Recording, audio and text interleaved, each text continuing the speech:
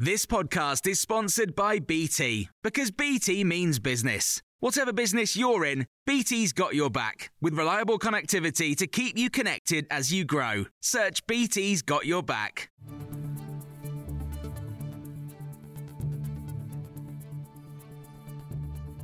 This is the Times briefing on Sunday, the 14th of May. The leader of Britain's nursing union has performed a dramatic U-turn, telling the Sunday Times exclusively that she wants a double-digit pay rise for the profession. Pat Cullen, the General Secretary of the Royal College of Nursing, previously advised members to accept the government's offer of 5%. The membership then rejected the deal by 54% to 46% and are preparing to ballot over further strike action. Roy Lilly, a former NHS Trust chairman, has told Times Radio that it doesn't reflect well on the RCN. The nurses are being balloted for another strike because their 6 months of strike action has expired. And there was a row over the last day of that. The RCN got the calculations wrong, ended up in the High Court and paying the Department of Health's costs because they lost that. So, I mean, they've not really distinguished themselves, I think, perhaps is the best I can say, in the way they've conducted all this.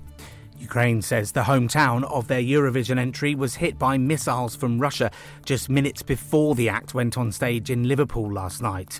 2 people are believed to have been hurt in the western city of Ternopil.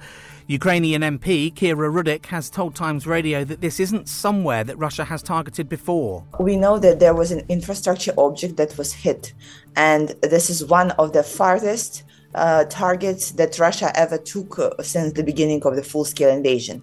So for you to understand, it's a city, actually like a small town, really far west in Ukraine, and they have not been targeted before. Russia's invasion meant Ukraine couldn't stage the contest, and so the UK stepped in. In last night's contest, the UK came second from last, with Sweden taking the top spot. The polls have opened in the Turkey's presidential election. President Erdogan faces the biggest electoral test of his 20 years in power from a unified opposition led by Kemal Kılıçdaroğlu.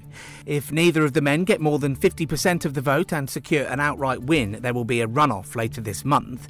Frederique Geerdink is a journalist and expert on Turkey who was banned from the region and exiled to the Netherlands. She's told Times Radio it's a momentous day. In short, you could say at stake is democracy. If Erdogan would win, then, authoritarianism will be stronger. He will get more control over institutions, over press. But if Kılıçdaroğlu wins, opposition candidate, then it's not like authoritarianism is over immediately, but he will at least start a road towards democracy, and that is necessary.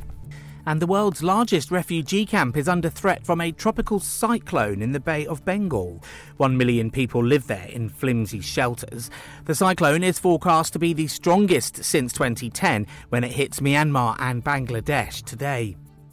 There's more on all these stories throughout the day on Times Radio.